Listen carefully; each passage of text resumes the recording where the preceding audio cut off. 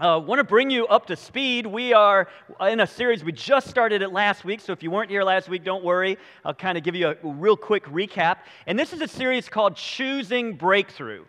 And it's a very intentional title to the series, and I want to kind of give you the background theologically of where we are with this. See, we believe, and the Word of God teaches, that when you become a follower of Jesus, and what does that mean? That moment that you humble yourself and you say, God, I am a sinner. I've sinned against you, and the only way that I can be saved is through Jesus and through what Jesus did on the cross and through his resurrection, which proves his authority. God, I am 100% dependent upon you. Would you come and would you forgive me and would you empower me to live for you? That something happens in that moment. And I want to explain to you exactly what the Bible says happens in that moment. First of all, the Bible uses a great big word. Paul is mainly the culprit for using this great big word, is you are justified.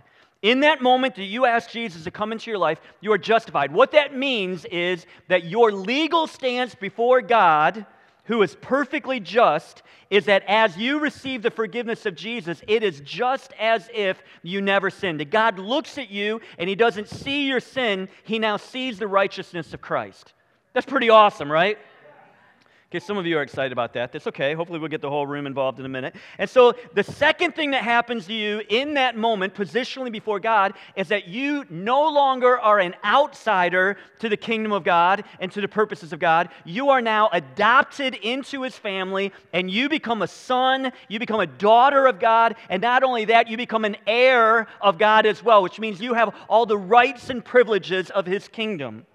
In that moment, that's what happens. The third thing that the Bible teaches that happens in that moment is that the Holy Spirit of God, the Holy Spirit who is just as much God as God the Father and God the Son, that he now takes up residency inside of you, that as you walk around and you do your thing and you go to work and you go to the grocery store and you go to school and whatever you do, that the Holy Spirit of God is now dwelling inside of you. Like we can't even begin to unpack that and imagine all the implications of what that means. Okay, so having said all that, those are all things that the Bible teaches that happens inside of us. Here's the problem. The problem is, just because Jesus is in my heart doesn't mean that Grandpa is no longer in my bones. Okay? All the things that I've carried around with me up until the point that I become a follower of Jesus, that stuff I'm still carrying around with me. Okay? It's not as if I become a follower of Jesus and now all of my urges go away, all my cravings go away, all the tendencies that I had go away, all the hurt instantly disappears and all the work that goes into working through those hurts. I still have all that stuff going on. And so the Bible talks about something called sanctification.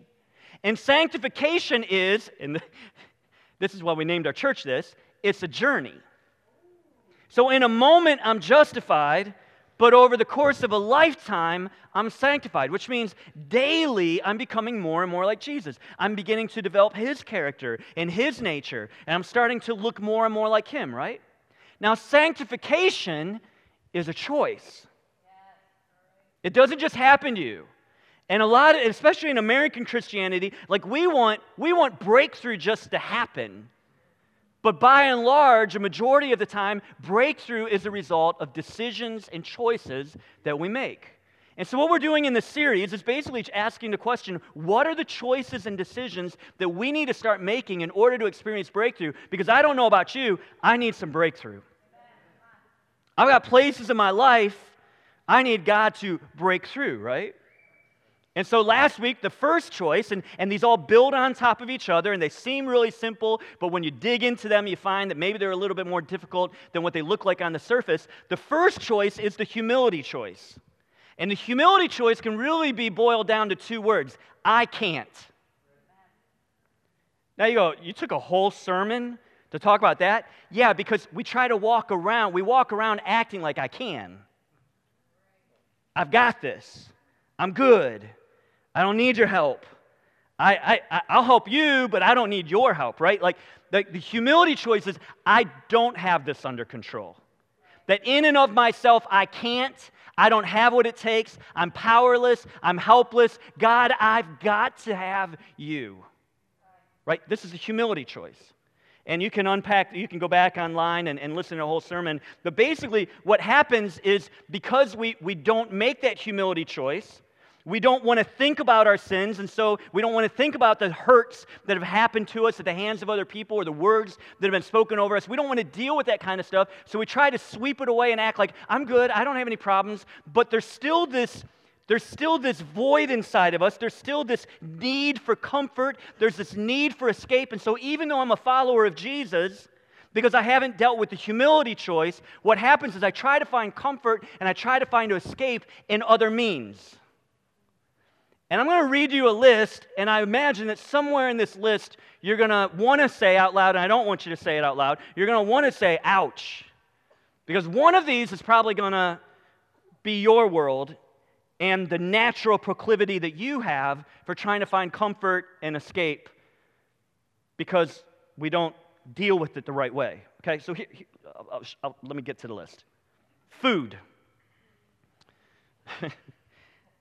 I don't just eat to eat. I eat in order to get comfort. You know, there's a difference, right? When I'm trying to find a way of escape, food becomes my way of escape. Food becomes my comfort. It becomes my hope. For some of you, it's alcohol. And so because I don't feel comfortable with life and I just need to take the edge off. You know, like whatever it is, like I get out that glass and I get out the ice and I get out that drink and as I drink, slowly, the edge goes off, and now I can deal more with what's going on. And usually, the issue is it then takes another drink, and then it takes another drink. Maybe for you, it's work. And for you, when I achieve something, I feel better about myself. And so I'm working, and the problem is I need more achievement to feel better. So there's never like the place where I go, oh, I'm good. I've achieved enough. No, I've got to keep achieving more because there's this voice in the back of my head. Maybe for you it's gambling, and so anytime that life feels hopeless, you take a trip to Toledo and you go to the Hollywood casinos, or maybe you're online, and so there's this adrenaline rush that you feel, and in that moment, like there's this escape, there's this comfort. Maybe for you it's anger. Some people, the way that they feel more comfortable about themselves is by making the people around them feel less comfortable about themselves. So there's control. You never say this out loud, but when I allow that anger to just be unleashed, I feel like I'm in control. I feel better about myself. Maybe for you it's shopping. And so you go out and you find something, or there's this thing that if I could just have this bigger, this better, this shinier, whatever it is, fill in the blank, that life will somehow be better for me. Many use sex as a way of escape. And not sex the way that God designed it, where but sexual satisfaction and fulfillment is to come through a marriage relationship of a husband and wife, but that sex is pornography. It's outside. It's engaging outside of my marriage. It's adultery. It's fantasy. And so this is a way that I find escape. This is a way that I find hope. Maybe for you it's entertainment. Some of you are wondering, how long is this list? As long as it needs to be. For some, it's entertainment, and so I have this void. I'm looking for comfort, and so the way that I comfort myself is I go home and I sit on the couch and I turn on Netflix, and there I go. Just binge watch, or you get out your phone and you go to YouTube, and 4 hours later, you're still watching, and you started watching videos of one thing, and you're on a whole other thing. Some of you right about now are going, you know what? I haven't said ouch to any of these things. This one's for you, self-righteousness. Self-righteousness is I feel better about myself by comparing myself with other people, and we do this thing. Remember, Jesus was telling the story about a Pharisee who was praying, and this Pharisee's praying, and he's like, oh, God, I thank you that I'm not like so-and-so. And so the way that I feel better about myself is I compare myself with others, and isn't it amazing how we compare, self-righteous people compare themselves always with people who are a few rungs down the ladder. I'm good. I'm okay. At least I'm not like... We could go on and on, right? The word that we're talking about here is escape. That we try to escape to a place of comfort. And so we use all these things, and I'll be honest, this list of things that I gave you, you will find comfort in those things. Man, I can eat a cheesecake. Like, I'm not talking about a slice of cheesecake.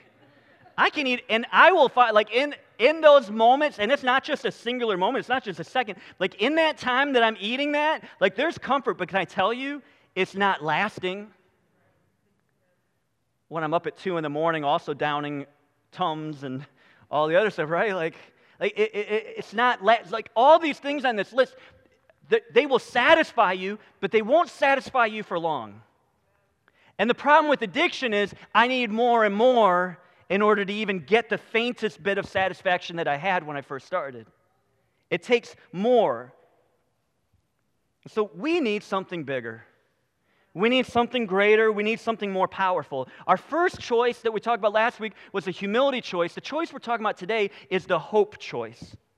And the hope choice, I would define it this way. I believe that I matter to God and that He has the power to rescue me, that He alone has the power to bring true comfort into my life.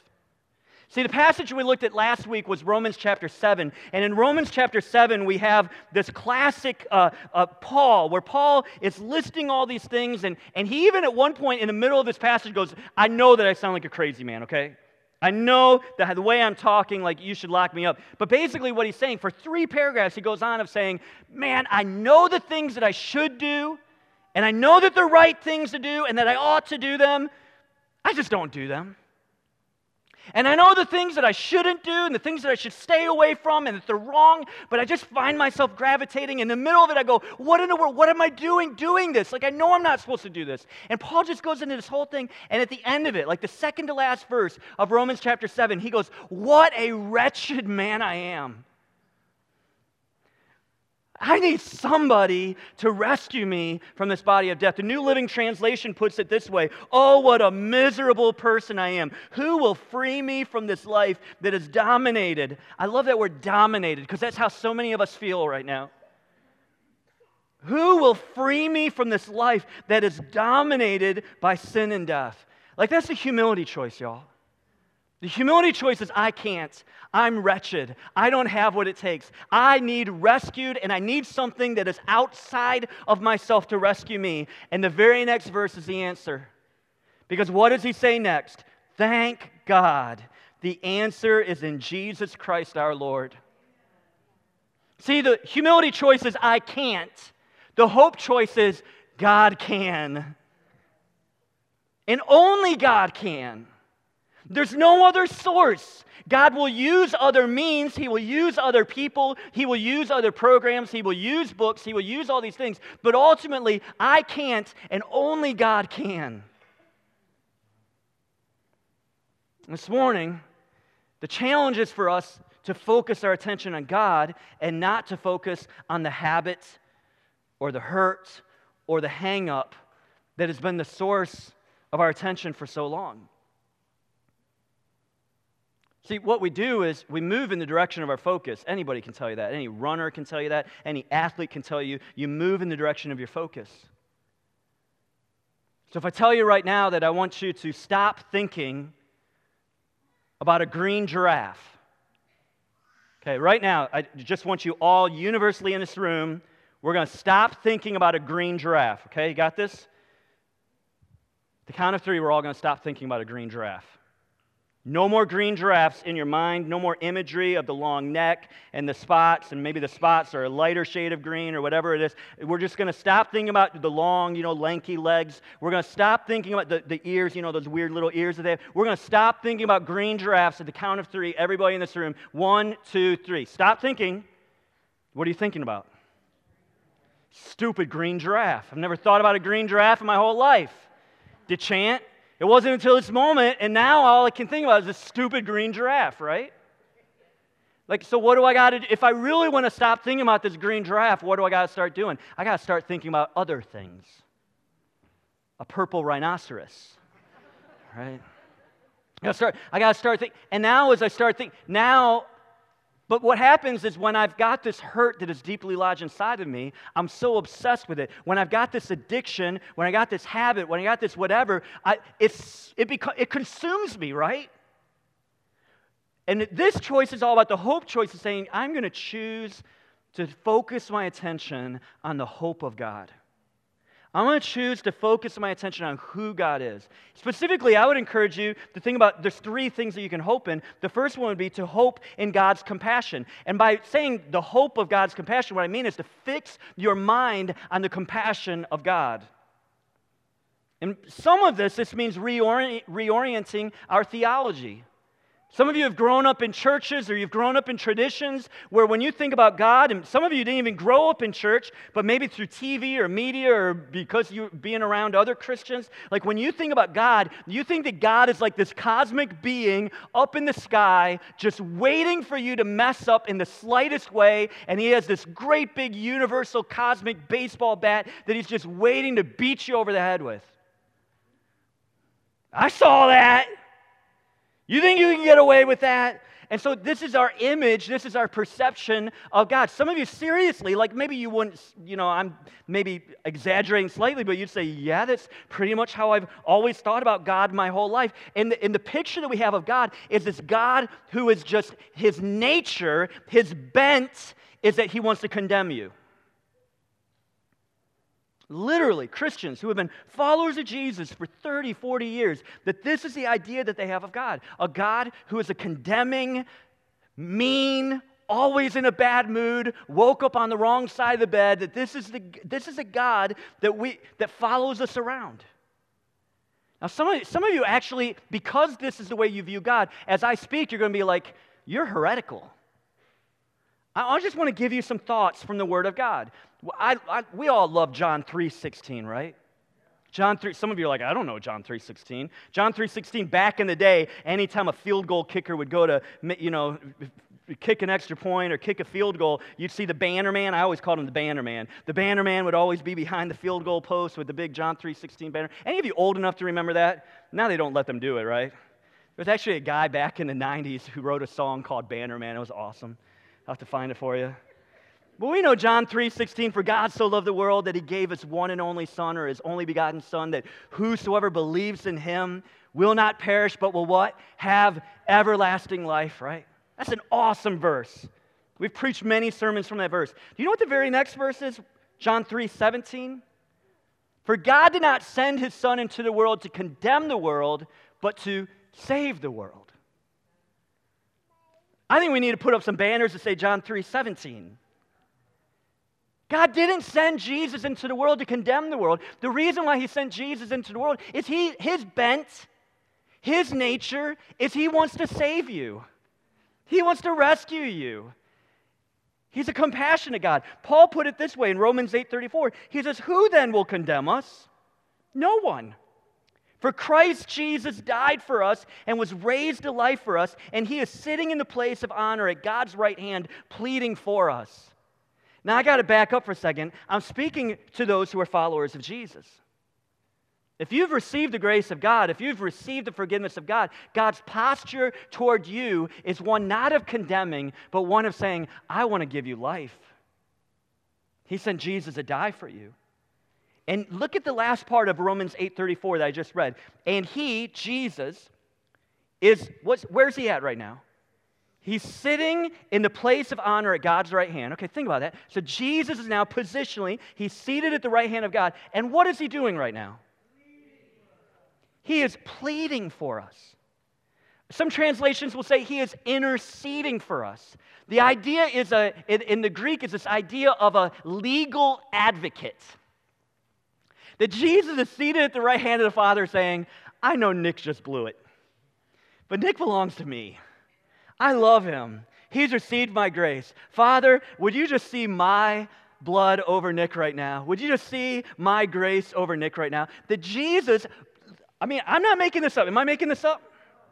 That he is at the right hand of the Father, pleading and interceding and advocating for us. Now, here's a really crazy thing, because some of you are like, wait, this guy's just way too excited about this stuff this morning. Okay. A couple verses before this, Paul talks about us getting to the place where we can't even pray because of the hurt, or because of the hang-up, or because of the grief, or because of what's going on. He talks about us groaning, that we can't even, have you ever been there? Like, you can't even articulate a prayer to God. You're just like in this place of just groaning.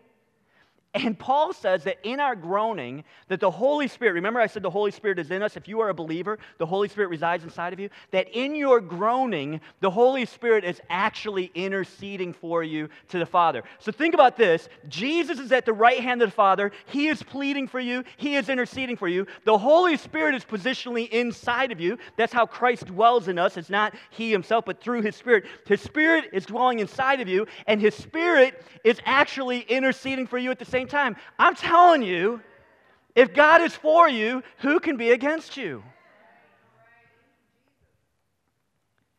Like stop focusing on the green giraffes and start focusing on the compassion of God. Rehearse in your mind the compassion of God. Some of you need to start, and you have a note app on your phone. If you have a fancy phone, maybe some of you just have a notebook at home. You need to just start writing down how has God shown compassion to you. And in those moments where all you can focus is on the green giraffes, man, go to that place. No, God has done this. God has shown compassion to me here. Here's a verse that I copied and pasted from my Bible app, and it talks about the compassion of God. And I'm going to start focusing on the compassion of God, because God cares about you. David said this in Psalm 86, verse 15. He says, "But you, O Lord, are a God of" what? Okay, it's up on the screen, so let's say this together. "But you, O Lord, are a God of compassion and mercy." This is God's natural bent. This is a character of God that, listen, he doesn't just have a little bit of compassion. Well, you talked me into it. Here's a buck. Parents, right? Can you? Okay, here's $1. Here's $5. As my kids get older and older, here's $20. Right? Now look at the language it's being. You, O Lord, are a God of compassion and mercy. The idea in the Hebrew, He's full of compassion and mercy, an unending reservoir. It'll never expire. He never reaches the limit. He doesn't say, well, Kristen she just used up all I had. Sorry, I don't have anything left for you. He says, but you, O Lord, are a God of compassion and mercy, slow to get angry, and I love this, and filled, again, it's that same idea, filled, fullness, and filled with unfailing love and faithfulness. God is a loving Father. Some of you grew up in homes with fathers that were not loving, not compassionate, not patient. Some of you grew up with fathers that were abusive. Some of you, your dads were flat out just absent. They were nowhere to be found when you needed them most. Can I tell you, that's not our Heavenly Father. He's a perfect Father. He loves you. He loves you. I love what Paul says in 2 Corinthians 1:3. He says, all praise to God, the Father of our Lord Jesus Christ. God is our merciful Father and the source of what? Not just a little. All comfort. He's the source. If you're looking for comfort, He's the source. You're looking for escape, He's the source. You can go to Him. You don't have to fix your mind on the green giraffes. He's the source. You need comfort today? Listen, we need to, as followers of Jesus, we need to focus our hearts and our minds on the hope of God's comfort, His compassion. Number 2, and there's only 3, by the way, okay? Because some of you are looking at your watches going, how long is this guy going to go? Here's the second one, and we talk about this so much at Journey. I'm not going to belabor this one, but the second one is God's love. God's love. Another passage of Scripture that we're really used to is Romans 3:23, right? If you grew up in church, this is the first verse in the Romans road. Some of you don't know what I'm talking about. That's all right. We'll explain it to you later. Romans 3:23 says, for all have sinned and fall short of God's glorious standard. Again, apart from Christ, I am nothing, I have nothing, I am broken, I am powerless, I am sinful, I am sin-stained and sin-covered. All of us have sinned and fallen short of God's perfect standard. But look at the next verse. Again, sometimes we look at one verse and then we don't look at the next verse. Romans 3:24, look at this, is powerful. Yet now, God in His gracious kindness, because this is His character, this is His bent. Yet now God, He sees our sin, He sees that we're sin-stained and sin-covered, but God now in His gracious kindness declares us what? Again, for followers of Jesus in this room, God looks at you and He declares you not guilty.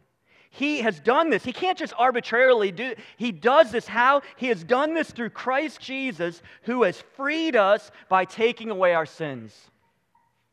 And how did Jesus take away our sins? The cross. He willingly went to a cross. This wasn't something that was done to Jesus. This was a plan before the creation of the world. That Jesus went to the cross. He was tortured. He was beat. He was horrifically executed to take upon Himself the punishment that each one of us in this room deserves for ourselves. See, God doesn't just say, I love you. You've heard me say, if you've been around Journey, you've heard me say this so much. It's easy to just get used to, but think about this. God doesn't just say, I love you. We humans, we mess up love. I mess up love. Carrie will get mad at me because in one breath I'll say, I love tacos. And then I turn to her and I say, I love you, babe. And she's like, it better be a different kind of love. We're so weird with love, aren't we? God isn't one who just says, I love you. And then when you need Him the most, He's nowhere to be found. He's absent. He's out of the picture. No. God demonstrated His love in this, that while we were yet sinners, Christ died for you. He doesn't just say, I love you. He has proved His love to you. See, when you find yourself obsessed with your hurt, with the addiction, with whatever it is in your life, man, get to the place of just saying, in this moment, I'm going to fix my eyes on God's hope, the hope of His compassion, the hope of His love. He really does love me. Here's the third thing would be the hope of God's power. The hope of God's power. I've been a pastor now almost 23 years, and when I'm dealing with people that are going through this, there's usually several negative reactions that people have when they hear this type of message. The first negative reaction is, Ken, thank you for the pep talk. You sound really energetic, all that. I'll just be honest with you, Ken. I'm exhausted. I'm tired. I don't have the strength to do whatever you're proposing that we need to do. I just don't have it in me anymore. Some of you in this room, you feel that way right now. Here's a second negative reaction. The second negative reaction is, Ken, thanks for the pep talk. I've done all this before. I've gone to church my whole life. I've prayed 100 times. I've gone to altars. I've cried. I've read the books. I've memorized the verses. It doesn't work. I'm done. Can I just say to both of those negative reactions, you're reacting to something that is actually a falsehood, because you're reacting to something, the belief that it's up to you to change. Both of those negative reactions come from thinking that it's all on my shoulders to change this situation, that somehow I've got to change my life for God. And I would point you to Isaiah chapter 40. In fact, I would tell you to swim in Isaiah chapter 40, meditate on Isaiah 40, read through Isaiah chapter 40. We don't have time to do it this morning. Some of you are like, oh, thank you, Jesus. Isaiah 40, Isaiah is prophesying 700 years before Jesus, and Isaiah 40 begins, the opening stanza of Isaiah 40 is comfort for my people. The whole chapter is about comfort. There's so much richness in Isaiah chapter 40, but I want to come to near the end of it, and I want to read to you just a paragraph. And here, as I read this, what you're going to find is God talking about the kind of power that He wants to give to you and to your daily life. Okay, so Isaiah chapter 40, we're going to begin with verse 28, just a couple verses. He says, have you never heard or understood? And I love that because I read that and I go, oh, he's talking to me. I hear the Kendi Chant version is, listen up, knuckleheads. Have you never heard or understand? Don't you know that the Lord is the everlasting God, the creator of all the earth?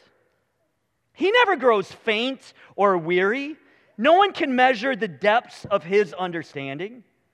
Look at verse 29. He gives power to those who are tired and worn out. Some of you in this room, you just need to own that verse right there. He gives power to those who are tired and worn out. He offers strength to the weak. Even youths will become exhausted, and young men will give up.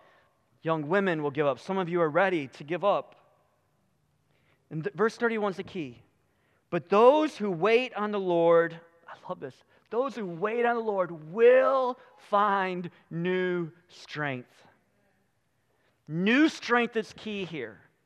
New strength, the idea in the Hebrew is it just keeps bubbling up. It's like the manna that the Israelites would find on the ground. Every day they would wake up and they would rub the sleep out of their eyes, and there would be fresh new manna available for them. For some of you, you need to know there's new strength available for you today. And it's not your strength, it is the sole provision of God to you and for you. Those who wait on the Lord will find new strength. And I love this. They will fly high on wings like eagles. They will run and not grow weary. They will walk and not faint. It is not all on your shoulders. You've got to realize that God's power to change is God's power to change. It's not me changing. It's God changing me through His Spirit. It's hoping in Him. And I think the best way to understand this is to look at the word picture that Isaiah gives us right here in this passage. And before I get to what he says, I want to give a juxtaposition of an opposing picture. And the opposing picture would be the picture of a hummingbird. Have you ever really looked at a hummingbird? I never paid attention to hummingbirds, but Carrie is fascinated with hummingbirds. She's got hummingbird feeders, and so we'll sit in the front porch because that's how I get to be with my wife. I sit and watch these creatures that I really have never given a rip about, and so I'm just telling you the truth. And so we're watching these, and I'll tell you, hummingbirds are mean little creatures. I know people like to romanticize them. They're mean. Another one will come in, and they will try to knock the other one's head off, and what we're seeing right here is slow motion. Their wings are going at a crazy speed. But the problem is because they are in constant motion and they're going and they're going and they're going and they're going up and down and side to side, they can't get any higher than a house. In their average lifespan, the longest that one of these little suckers will live is about 4 years is their lifespan. I'm not against hummingbirds, I'm just... Now, my animal, and if you've been in my office, I love eagles. And this is the image that Isaiah gives us in Isaiah chapter 40, is an eagle. While hummingbirds can barely get above your house, eagles can soar up to 10,000 feet. And you'll notice the eagle, its wings are hardly even flapping, right? It just stretches out its wings and it soars. How does an eagle do this? God has designed the eagle's wings to catch the updraft of the wind, so it soars to these incredible heights as it flies. By the way, the average lifespan of an eagle is about 20 years. See, the picture that Isaiah gives us is he's saying, hey, God has designed your soul to catch the updraft of His love. That my position is one of saying, God, I can't. I don't have what it takes. Listen, this isn't just for me. It's the situations I find myself in. I love this language, even as a pastor. I had 4 different people this morning already tell me devastating things that are going on in their lives. You know what? I'm powerless to fix them. I can't do anything to change the situations that they told me about this morning. I look at them and I say, man, I'm so sorry you're going through this. Can I pray for you? See, I can't, but I know one who can. And I would love to take you into His presence. And I'd love to step in where maybe you are in a place of not having the hope and not having the faith. I'll have the hope and faith with you. Let's pray together right now. Let's join our faith together right now, right? I can't. But God can. God has the power. And so we say, God, I trust you. And trust, listen, when I say I trust you, I don't just mean that you say I trust you like at 11:14 here on this day in September. I don't even know what today is. I was going to say the day. I'm like, I don't know what today is. 26th or something like that. Whatever day of September, it's not a one and done. It's not, God, I trust you. No, it's in 30 minutes saying, God, I trust you. It's in an hour and 17 minutes, God, I trust you. It's continually leaning upon Him. God, I can't. I don't have what it takes, but you do. You have the power. And so I'm going to choose to trust in you. I'm going to choose to trust in your compassion and your love and your power. I want to just read one last verse. This is Paul's writing again, and this time's in Philippians chapter 2, verse 13. He says this, "For God is working in you." That alone is gold. God, the creator of the universe, He is at work inside of you.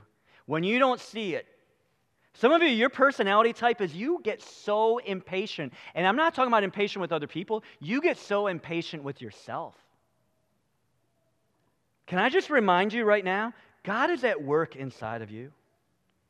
He's at work. But look at this. For God is working in you. What is He doing?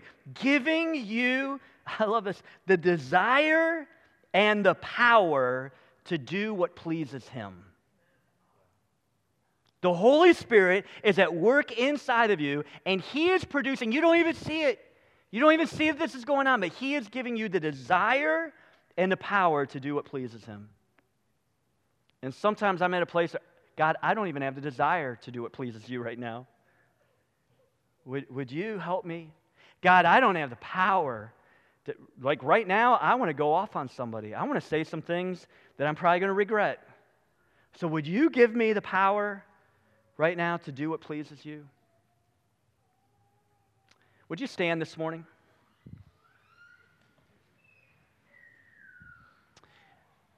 I want to invite you in this moment to do something that we don't do every Sunday at Journey, but as I've been praying through the sermon, I believe that we need to physically respond to this. And so maybe you're here this morning and you say, Ken, I need to be reminded of the compassion of God.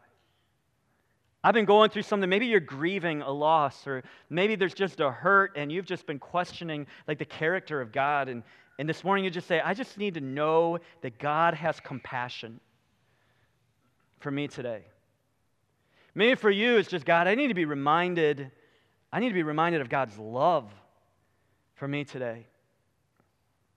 Sometimes we do things in life, we make choices, we make decisions, and the lie of the enemy is God doesn't love you anymore. God could never love you after you did fill in the blank. Maybe you just need to be reminded this morning that God loves you. Maybe for you, you need to be reminded of God's power. That when you are powerless, that He is powerful. Full of power for you.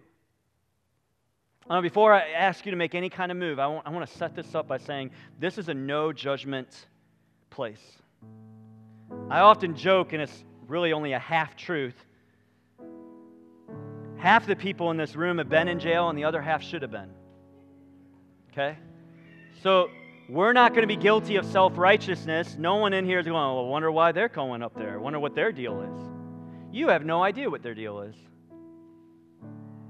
You can have a big, burly, tall, strong guy with tattoos all over his arms, and he might be coming up here because his mom died last week, and he's hurting, and there's a hole in his heart.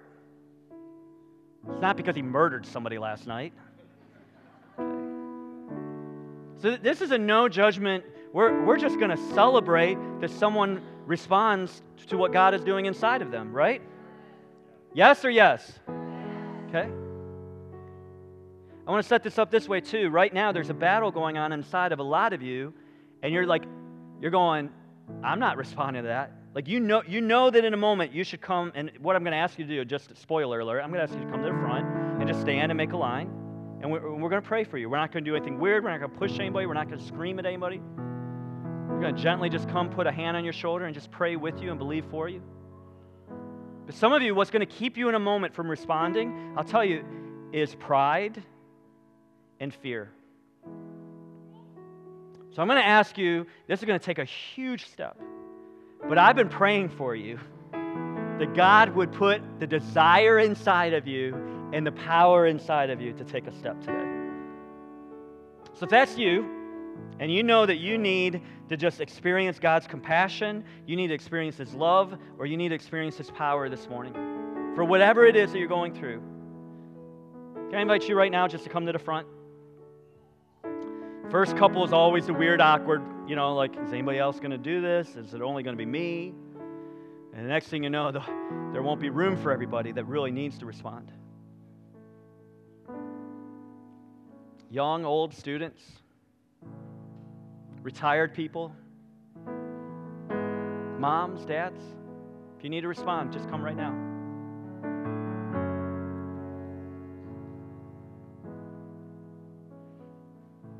God, I need your compassion. I need your love. I need your power for what I'm going through right now. Anybody else? I'll just say, I really believe there's more that are supposed to respond right now. I'm not going to try to play that pastor like guilt trip thing, and we won't beat this horse longer than it needs to. I don't believe in beating horses, by the way. Just anybody else that needs to respond? Listen, we're gonna be patient at any point. If you need to respond, there's no deadline to this. But now I'm going to ask some people in this room that you have been in a place where you needed the compassion of God, the love of God, the power of God, and God just came through in ways that still is blowing your mind. And out of the comfort that you received, you now want to help bring comfort to others. Would you just come, and guys, would you come up behind some of the guys, and ladies behind some of the ladies, and just asking you to say, well, what do you want me to do? Just gently put your hand on their shoulder, or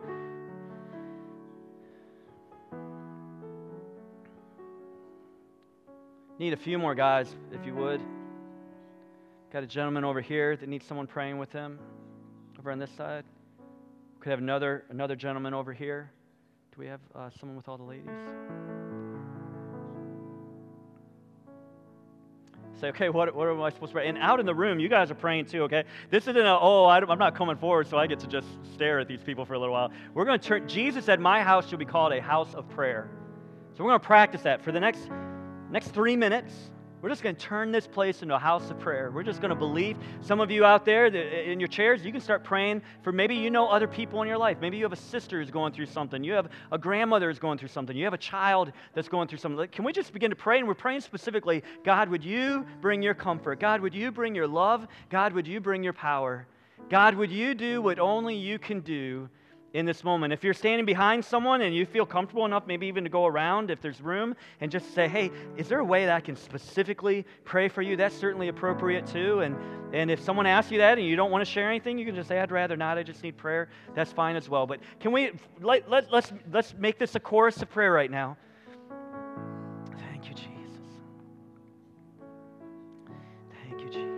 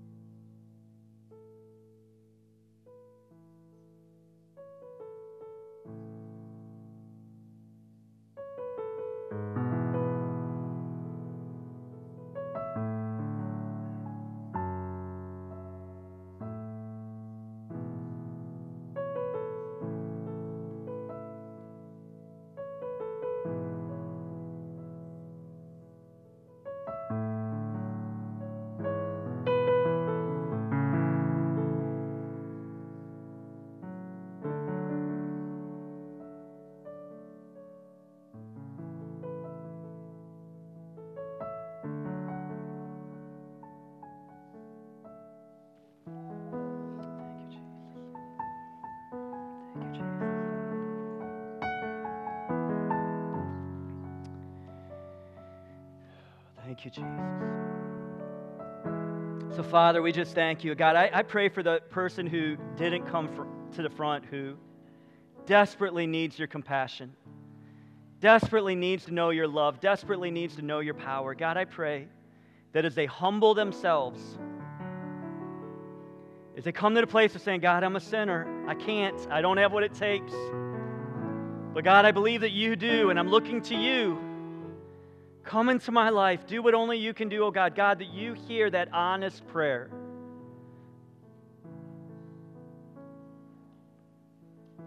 We love you. We thank you for what you're doing in our lives. In Jesus' name, amen.